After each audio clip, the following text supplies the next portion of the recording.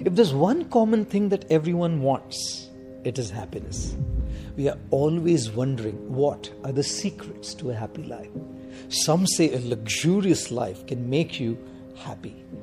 Yet others propose minimalism, having less as the solution to being happy.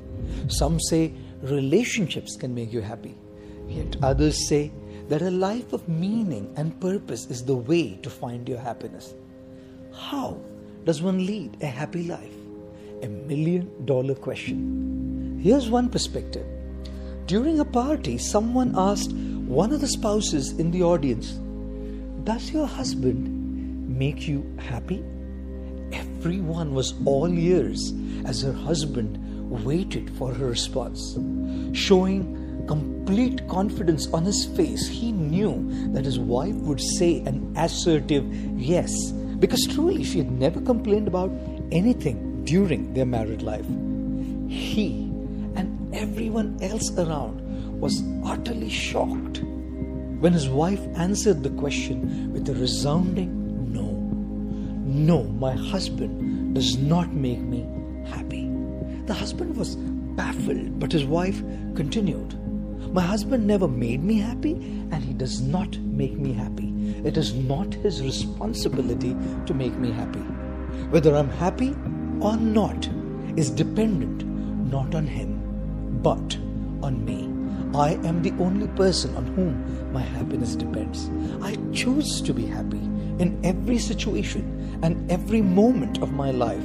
For if my happiness depended on another person, thing, or circumstance, I would be disappointed when they do not reciprocate with my expectations." Everything in life constantly keeps changing. People can change. Our socio-economic status can change. Our body changes. Our physical and mental health changes. The climate changes. Sometimes bosses change. Everything is changing in the world.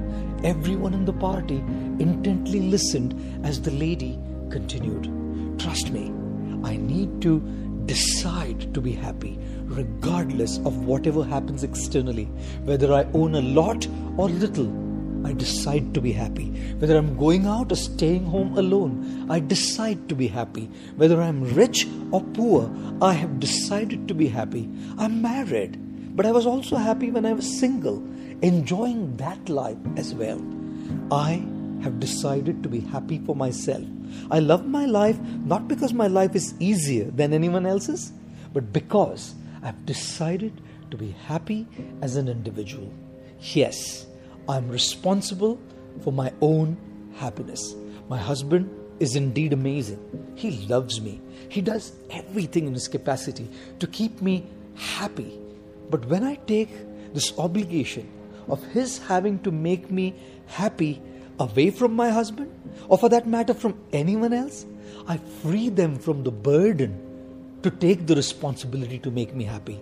It makes everyone's life so much lighter.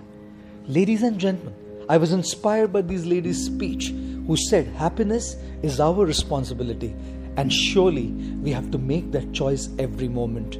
Never give away the control of your happiness to anyone or anything else.